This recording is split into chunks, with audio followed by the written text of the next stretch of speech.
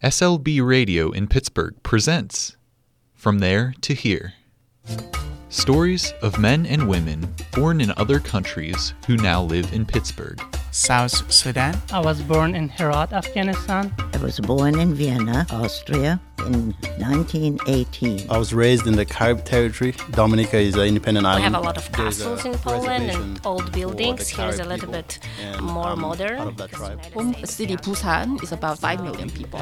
A lot of people living in a very close, small space. So there are lots of tall buildings, lots of apartments, very, very busy. Over here in Pittsburgh, it's a little bit more laid back, and I kind of like that different pace of life.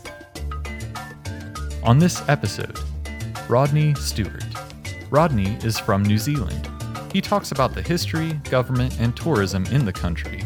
Rodney moved to the U.S. to teach tennis at the Julian Krinsky School and now has a family in Pittsburgh. He hopes that someday he will be able to take his children, born in the U.S., to visit New Zealand.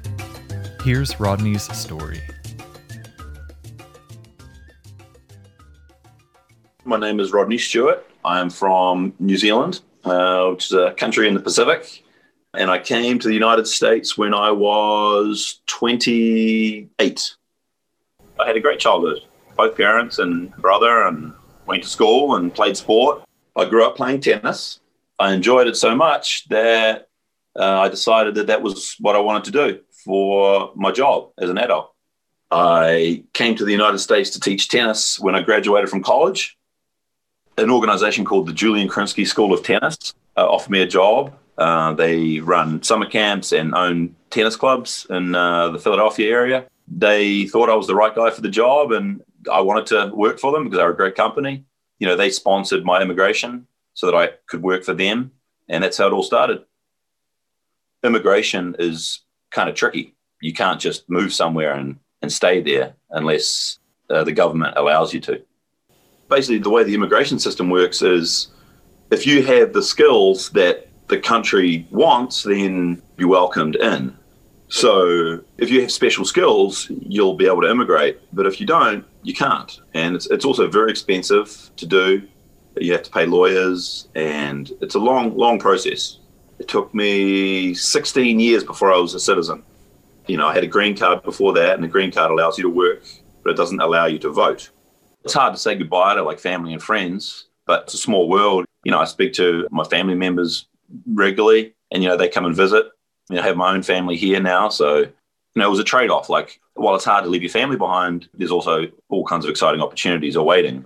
I was living in Philadelphia for about 16 years, and Pittsburgh kind of chose me. A job opportunity came up here in Swickley in Pittsburgh, and I applied for the job and got it. Right now, I have a family here. I have a wife and two small kids who are 3 and 8.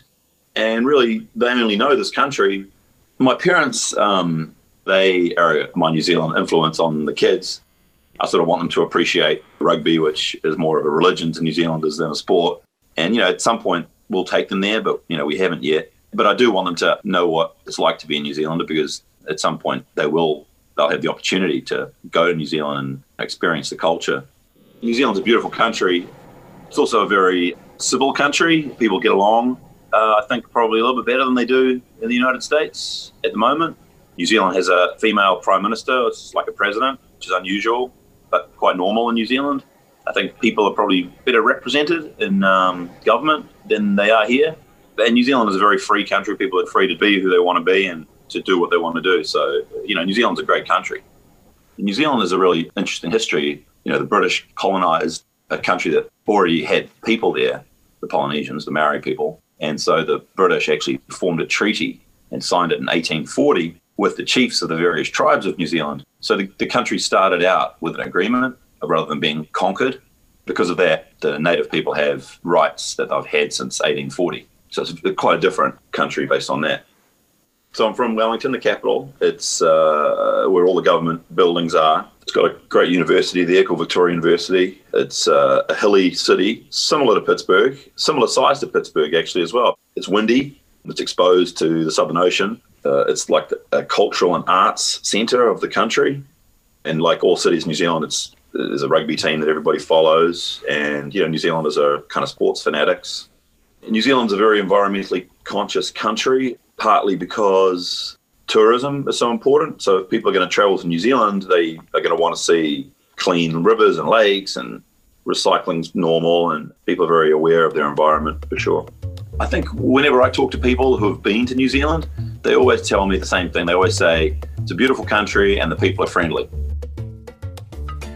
This episode is based on an interview conducted by Zora, Jillian, Hudson, and Jayan from Winchester Thurston School. To learn more about SLB Radio, visit slbradio.org.